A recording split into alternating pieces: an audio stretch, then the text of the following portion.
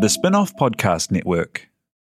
Is it mad that the world burning is not in our, top 3 concerns? You thought bad news was done, but I'm back with more. In Alice Snedden's Bad News Saves the World, I finally address the climate crisis and explore why no one cares. Watch it on thespinoff.co.nz. I can see the anxiety starting to emit from you. When the Facts Change is brought to you by the Spin-off Podcast Network, in partnership with Kiwibank, the bank for Kiwi looking to get ahead in business and in life. A bank that delivers expertise and banking know-how, smart advice for business owners wanting to invest, grow their business or diversify. A bank that adapts with technology through the lens of its people and customers. It is a bank with heart that is driven by its purpose. Kiwi, making Kiwi better off. Kia ora and welcome to When the Facts Change. And they definitely have changed today. It's budget day. For me, that's a really big day. I geek out on fiscal and monetary policy, and the budget is one of those centerpieces. It's the thing that tells you what the government's going to do over the next year. It tells you what the government thinks about the economy and where it's going. It really is the sort of hard facts on the ground of your political economy. And this is a big one because it's the first one after COVID. It's the first of what Grant Robertson says will be 3 budgets ahead of the next election in 2023. And also it's a huge opportunity for the government to do some things that it really wants to do. Remember, it's got a parliamentary majority, the first time since MMP, and a very popular Prime Minister and an economy which is going gangbusters. A very low public debt, so there is no excuse really for not doing things. And today was the day we were going to see whether they were going to do some things. And they did some things. Today we found out that the government is going to increase benefits by between $32 and $55 a week. That's going to cost about $700 million a year. This is something that was recommended by the Welfare Experts Advisory Group almost 3 years ago now and has been a point of contention between child poverty activists, those on the left, who've been saying the government needs to really do some things to deal with our child poverty crisis and our housing affordability crisis. In this budget, we didn't get huge amounts of detail on housing. A lot of that was given just over 6 weeks ago when the government came out with its big housing package, a change in the tax rules, plus a big lump of money for Kāinga Ora to buy land, to get houses built, and also some funds to help councils build infrastructure. So in a way, that part of the budget was gutted early because the government was under enormous pressure to do something on housing. The centrepiece in Budget 2021 is the big increase in benefits. And the government has made the point that this is righting the wrongs of the mother of all budgets from 1991. Let me talk a little bit about the mother of all budgets because I'm quite familiar with it, and not everyone is. It was a long time ago, and I'm guessing there's a whole bunch of listeners now who weren't born in 1991. Back in 1991, I was unemployed. I just finished my journalism course at what was then the Wellington Polytechnic. It's now the Massey University journalism course. Couldn't get a job for love nor money. Unemployment was 11%. Remember that unemployment in New Zealand right now is less than 5%, but back in 1991 it was 11%. There was a very bad recession going on right around the world, and New Zealand was still recovering or dealing with the impact of the massive deregulation unleashed in 1984 and continued through to 1990, 1991. The National Party was in power and Ruth Richardson was the finance minister. This was her first budget and she pitched it as the mother of all budgets. The context here is that the phrase the mother of all budgets was in essence an echo of the mother of all attacks that had just gone on with the coalition doing air attacks on Iraq and Kuwait to get back into Kuwait. So that was the phrase she used, the mother of all budgets. And it really did shock everyone because it included huge cuts in benefits. The reason I was interested, I was on the benefit at the time. I was on the unemployment benefit and Ruth Richardson cut my benefit. It hurt. Luckily for me, though, I was on my own. I didn't have any kids. I was able to rent a place in Wellington for just on $100 a week. a sharp intake of breath from all those people in Wellington listening. $100 a week for a place to live. So it was bad, and it hurt. And it hurt others a lot more than me. Young families who were dealing with job losses in the regions, in many of the suburbs. Remember, our entire manufacturing sector had been whittled away. The railway sector had been smashed. This really was an attempt to completely transform the economy, and a lot of people were left on the side. And those big benefit cuts in 1991, in retrospect, were the worst possible thing to do, because they sentenced a generation to poverty, and not just one generation, 2 generations. And we're living with the fallout now in the very high levels of child poverty, the problems with child health, housing affordability, because right back in 1991, the government, which had been for the previous 40 years building lots of houses, effectively stopped. Ruth Richardson put a stop to that. In fact, she managed to sell off quite a few state houses before she was eventually sacked after the 1993 election. So those benefit cuts in the mother of all budget are a key moment in New Zealand's political history. And today, the government has said, we have righted that wrong. We have reintroduced those benefit increases to offset the cuts of 1991. To be fair to the Nats, they were the first to do a real benefit increase back in 2013 under then Finance Minister Bill English. But Labor has already done one real benefit increase, and this is the second big one. It's not going to be delivered all in one lump. It's going to be some of it from July 1 and then the rest from April the 1st next year. So there will be some celebration from those in the child poverty activist community, and the government is saying this could actually reduce child poverty by up to 33,000. But it's not a completely good story in terms of using the power of the government to improve the lives of many, because many of those recommendations from the Welfare Advisory Group have not been taken yet, particularly around working for families. The government says it still has more work to do there, and that, for me, actually says they aren't aware of the speed in which they could deliver an improvement simply by, for example, increasing the credits for children in the Working for Families scheme, opening it up to those people who are working just a little bit. And you could really make a big difference there. Of course, it would cost. And that is the key thing about this budget. The Finance Minister says that he has struck a balance between repaying debt and spending money on infrastructure and on reducing child poverty. The question is, where is the right point in that balance? Now, let's have a look at how much money the government could have spent if it wanted. Now, remember when the government was elected, we were looking at net public debt rising towards the mid-50% range, and $200 billion was the number we were talking about as debt. But the government still got elected. Since the election, the economy has obviously done much, much better than anyone expected. Now, that's important because when the economy does better, so do government income tax receipts, GST tax receipts, and corporate tax receipts.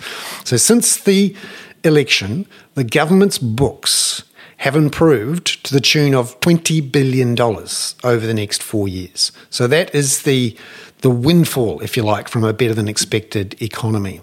Now, the question is, should the government spend all of that windfall in increasing benefits or spending on building houses or whatever? What we know from the budget today, Budget 2021, is that the government has chosen to spend about half of that $20 billion over the next 4 years, and has chosen to bank the other half by having slightly less debt raised over the next 4 or 5 years. The end result is that our net debt is going to be barely above 40% by the end of the forecast period. Why is that important? Because places like Australia will have debt well over 50%, the European Union closer to 80%, the UK 100%, and the US well over 100%. And New Zealand's credit rating has actually recently just been upgraded. So that means that the debt market community thinks that we can take on a lot more debt and it wouldn't cost much. That's clear too in the budget figures, which show that the real cost of our borrowing, so once you take out the effect of inflation, is negative in the next 3 or 4 years. That means effectively money is free to borrow. And what is really disappointing for me in this budget is when you look at the infrastructure spending over the next 4 years. It's true, there is an increase in infrastructure spending next year, and over the life of the budget forecast, the government has effectively increased infrastructure spending by about $4 billion from what we know they were going to spend in December. That's the new spending. $4 billion over 4 years to $12 billion is not a huge amount of money, particularly when you're looking at an infrastructure deficit of closer to $100 to $150 billion, depending on who you're talking to. And the government could easily afford to borrow that money to signal to the construction sector and others that there will be a huge pipeline over the next decade of infrastructure spending to come, and that companies need to gear up for it and get ready. So what we have, in summary, in this budget is some welcome increase in benefits to reverse the mother of all budget benefit cuts from 1991. But not all of the recommendations of the Welfare Advisory Group have been taken up, which is disappointing. Secondly, the government has chosen to spend only about half of the windfall of the better-than-expected economy since the election. And when you look at our debt track, it is relatively low, and borrowing costs are actually negative in real terms over the next 4 or 5 years. The government has not taken the opportunity to signal big increases in infrastructure and social spending to deal with the triple crises of climate change, housing affordability, and child poverty. We shall see whether they loosen the purse strings a bit more next year, and of course in May 2023 before the next election. You'd have to say they would. And when you look across the Tasman at what the Australian government has just done, where it has opened the taps to reduce unemployment and spend money on mid to low income people, and this is a Liberal national government, effectively a Conservative government, there is plenty of room for the government to do more work. That's my overall impression from the budget coming out of the lockup here in Parliament. But in a moment, we talk to a couple of experts, particularly in the area of child incomes and child poverty, and overall the Māori economy and infrastructure. Stay listening to When the Facts Change. I'm Bernard Hickey in Parliament.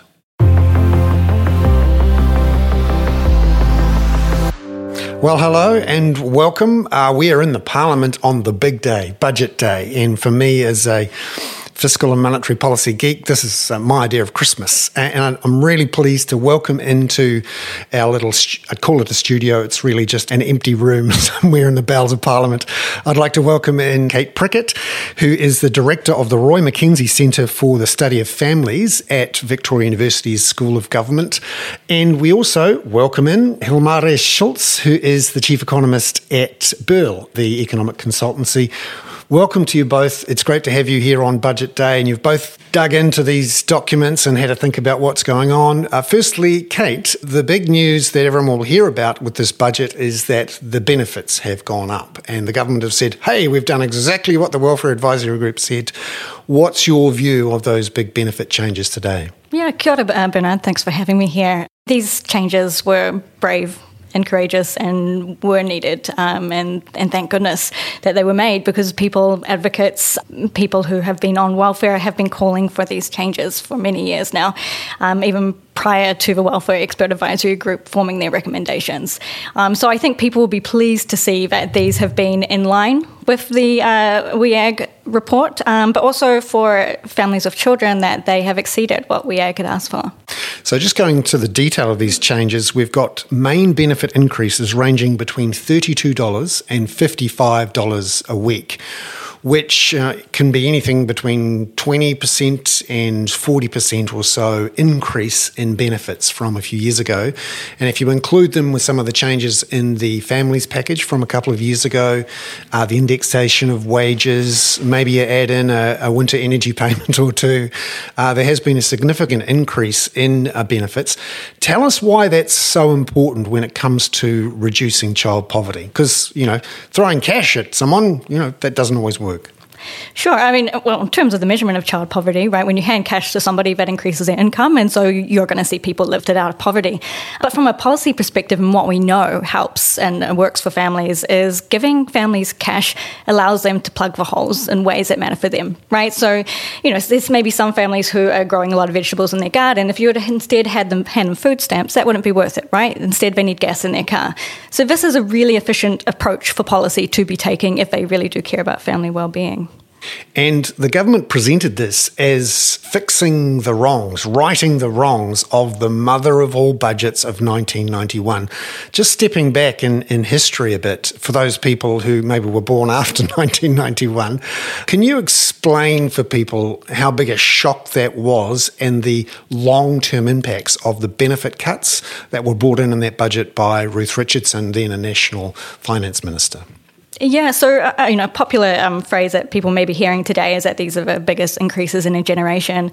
And what's a really nice symmetry that we're seeing today is that the children who suffered during that mother of all budgets are now the parents today who will be benefiting from these changes.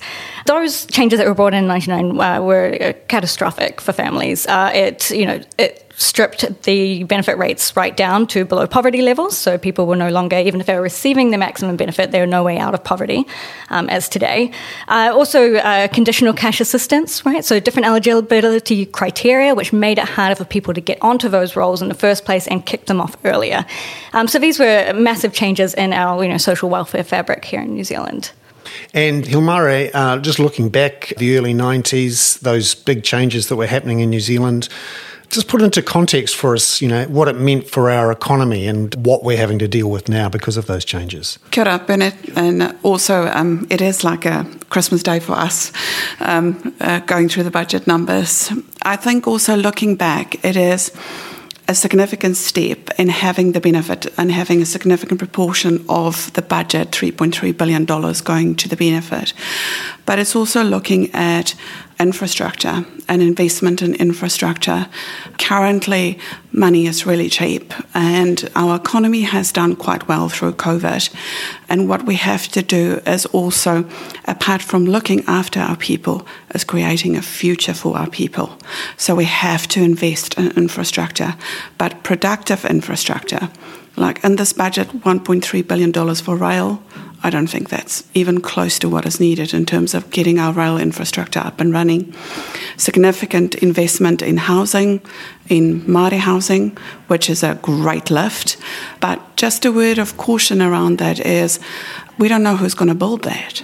We have this huge capital spend, but we know that there's currently not enough workforce to be able to deliver on this. That infrastructure area is quite interesting that you see over the next 3 or 4 years, it's actually a big drop-off in infrastructure spending, in part so that the government can keep its debt increases relatively contained.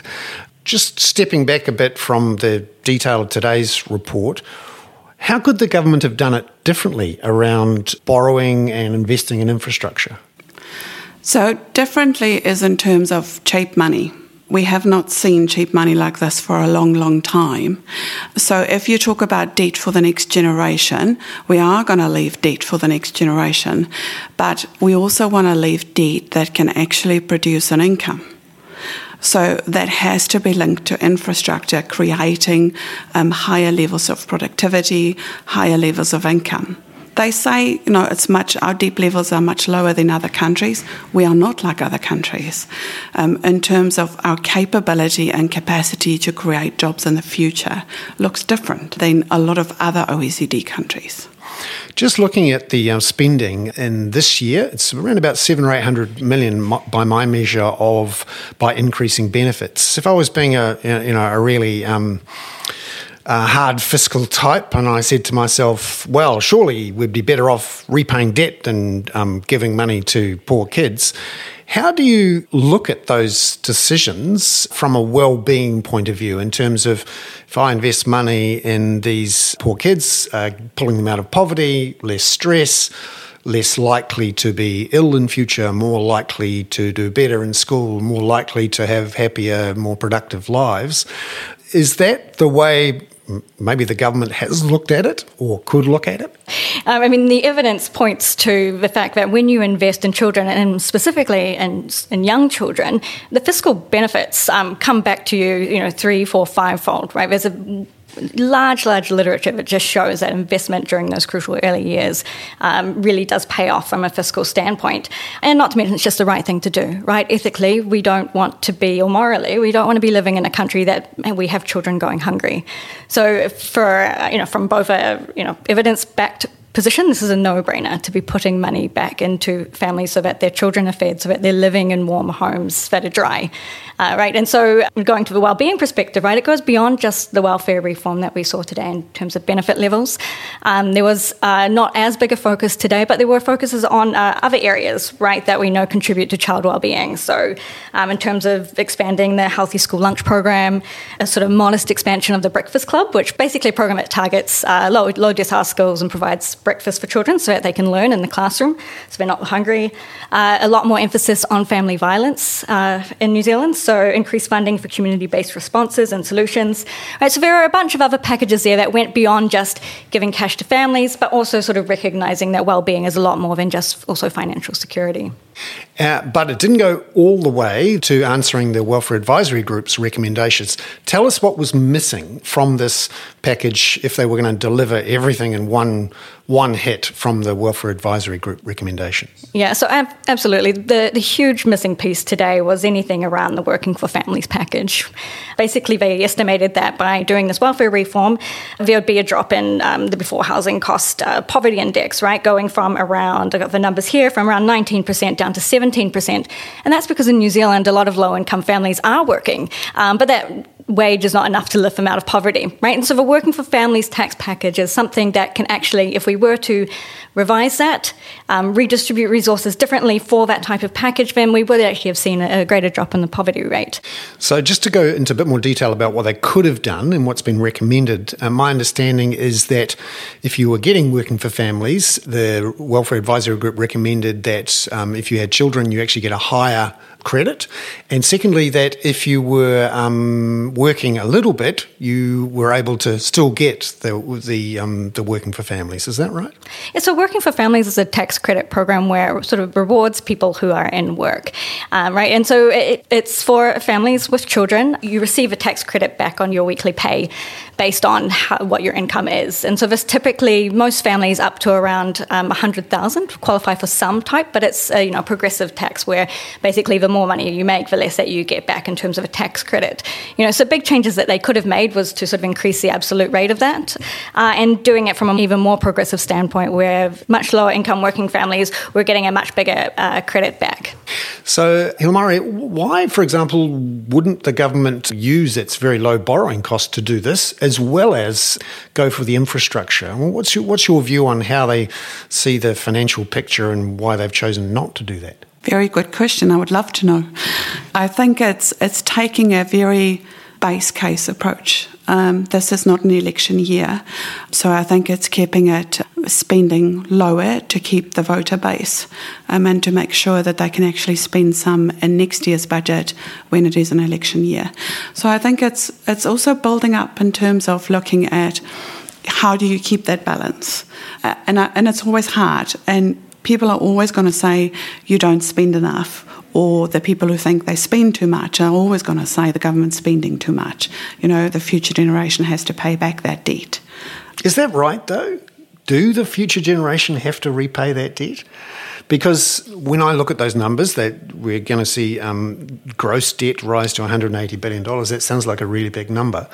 But when I actually look at how much it costs to service, particularly in real terms, when you take out the effect of inflation, the government's own figures actually show that there is a negative cost to the debt in real terms 3 to 4 years out, simply because interest rates are less than inflation. So should people be quite so worried about, this huge debt that's going to land on top of future generations when our economy still seems to be growing? We've got upwards of $400 billion of GDP within a few years. Currently, I think we should not be that worried about the debt levels just because money is so cheap. So I think for the next couple of years, we have a great opportunity opportunity to borrow, to be able to create something that will generate an income for the future. But it will always be, it's a good point to say that, someone has to service the debt. So somewhere in the future, someone will service the debt, and there's already starting to reflect that inflation is going to pick up. And with that, interest rates will go up, meaning that money will become, again, more expensive. Just stepping back from a purely economic point of view, what did you make of the forecasts in that budget for economic growth and unemployment, down towards 4.2%, says the government? Is it credible? Do you think New Zealand looks in a healthy position, at least economically, if not socially? I think economically it does, but it's that balance between wealth and well-being. If we don't get that balance right, then it's not going to work, because economic mobility leads to social cohesion, and social cohesion leads to economic mobility. So if we don't get that balance right, it's not going to work. And that was Hilmari Schultz, and she's right about that connection. I thought, though, it would be really interesting to ask Hilmari and Kate what they would do if they were Finance Minister. That's coming up next. When the Facts Change is brought to you in partnership with Kiwibank to help you understand the issues affecting the economy. And that's what their team of experts is here to do too.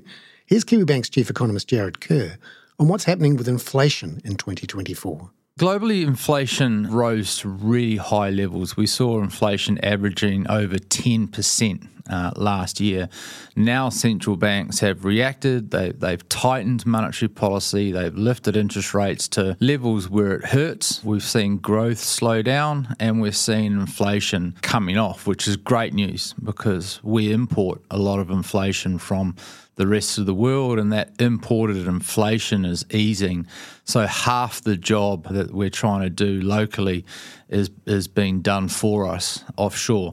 The other half, the domestic bit, well, that's the tough bit. That's the sticky inflation that's coming out of our housing market. It's coming out of construction. It's coming out of service industries, and it's going to be hard to contain. Visit kiwibank.co.nz to stay up to date with detailed economic analysis and forecasts from Jared and other Kiwibank experts.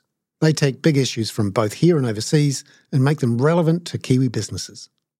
Are you making the most of your KiwiSaver investment? Generate is an award-winning KiwiSaver provider with a track record of strong long-term performance. Making a smart decision now could add tens of thousands of dollars by the time you reach retirement. Book a no-obligation chat with a Generate KiwiSaver advisor today at generatekiwisaver.co.nz/get-advice. A copy of the product disclosure statement is available at generatekiwisaver.co.nz. The issuer of the scheme is Generate Investment Management Limited, and of course, past performance does not guarantee future returns. Raising capital or taking your business to the world? Investment Fix has the lowdown on everything you need to make it happen. This season, we're exploring the US market, the opportunities it offers, what it takes to grow a business there, and the best way to approach investors. Join some of the superstars of the investment and business world as they share advice from their time in the US so you can make your mahi count in this massive market. The Investment Fix podcast, brought to you by Invest New Zealand. Tune in today. And we're back with Hilmari Schultz from Burl. And remember, I asked her what would she do if she was Finance Minister, and not just for a little bit, for quite a few years to come. Hilmari. Wow. I think what I would have done differently is spend, of course, more on infrastructure in terms of making sure that we have a next generation that has an enabling environment. I would definitely have looked at the skills and education part. There's a significant increase in spending in skills and education, but also linking that to what our future is going to look like in terms of a carbon neutral economy. So growing that part, targeting the next generation to get skilled in that areas that we actually want to grow. Because it's not only having a job, it's actually having a good quality job. In the numbers, it looks like they see benefit numbers will decrease about 10% in the next year, which is a significant decrease. So that means they are seeing, or they're expecting people to move into higher paid jobs. What the probability is of that, I don't know. Yes, it'll be interesting to see whether the migration starts again. The government's having a look at migration policy settings and say that they don't want to turn the tap on. We'll see whether they can withstand the screaming and yelling from all sorts of industries who say they can't do without the foreign workers. Katie, I've made you Finance Minister for this budget, and you can keep the job for, as long as you want. What would you have done in this budget to do it differently? Yeah, well, could I just actually piggyback on something that Himari was talking about before about in terms of who's going to be paying for this? Because there's the argument, right, that this is about on future generations. But I also just make the argument from a child development perspective that actually the younger generations are already paying for this now, right? When we are not making sure that they're not living in poverty, right? We're paying for it in terms of their cognitive and socio-emotional development.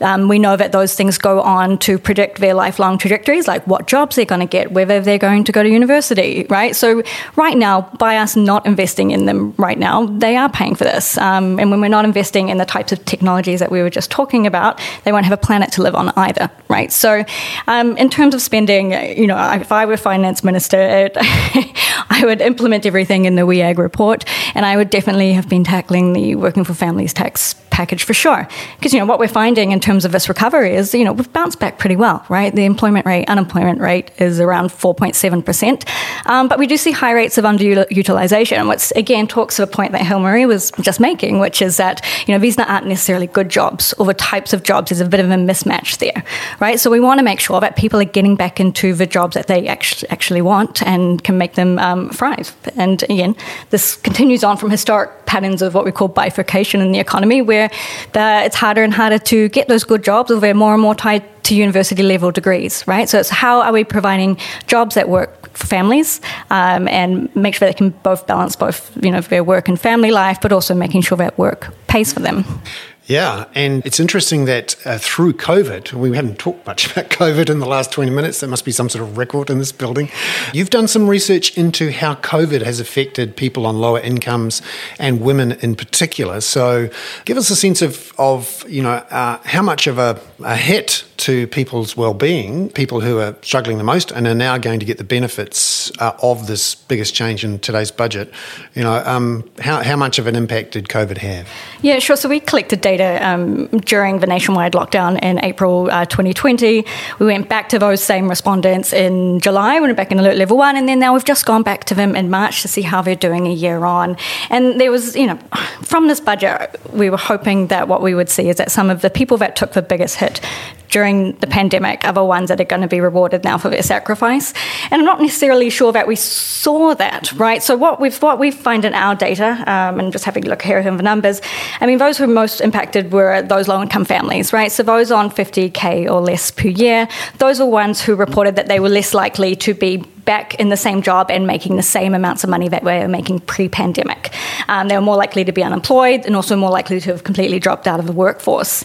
And then when you go down and look at those parents and you look by gender, right, we see it's that woman who took the brunt of this. So right now, those women, those mothers that we had talked to, they were more likely to be unemployed than men, far more likely to be out of a workforce. When you break it down again by whether they're a sole parent or whether they're partnered, sole mothers really took the brunt of this. And why they weren't dropping out of the workforce, because that is not an option for sole mothers, because they do not have someone else in their household to support them.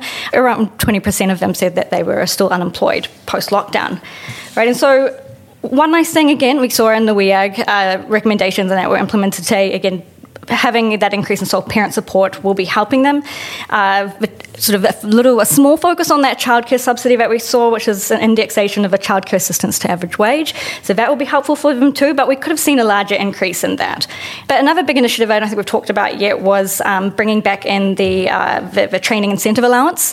And so this will be particularly helpful for women, right? Because a lot of these infrastructure projects, which we're calling shovel-ready, we know they tend to favour men. Right, so we need something else there that is going to help women back into work. And so reskilling, getting their NCA qualifications, these funds are going to be helpful for single mums. Yeah, so there's been a few things in there. A little bit of extra money for childcare, increasing that, and you're right, retraining. So bits and pieces here and there, and a start on addressing those Welfare Advisory Group changes. Hey, it's been fantastic to have you in here on Budget Day, and a big day in the history, if you like, of our welfare system. The government says that those 1991 mother of all budget cuts have effectively been reversed, or at least the cuts have been reversed. The fact that we still don't have the indexation backdated, if you like, back to those days is not included, but a start. And we'll see whether next year, with the election that 1 year closer, whether some of these other things are dealt with. Thank you very much to Himaria Schultz, who has come here from Burl as the Chief Economist, and Katie Prickett, who is the Director of the Roy Mackenzie Research Centre for Families at the University of Victoria School of Government. Ka kite anō.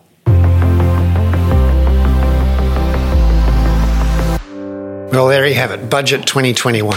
I'm Bernard Hickey. That was When the Facts Change, a weekly podcast from The Spinoff, brought to you in partnership with Kiwibank. And remember, please subscribe so you get every edition weekly. When the Facts Change was brought to you by the Spinoff Podcast Network, together with Kiwibank. Visit kiwibank.co.nz to find out how Kiwibank are making Kiwi better off.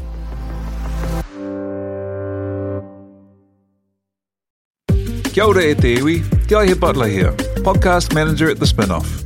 If you enjoy listening to our podcasts, consider supporting our mahi by signing up to become a Spinoff member at thespinoff.co.nz/donate. The Spinoff Podcast Network.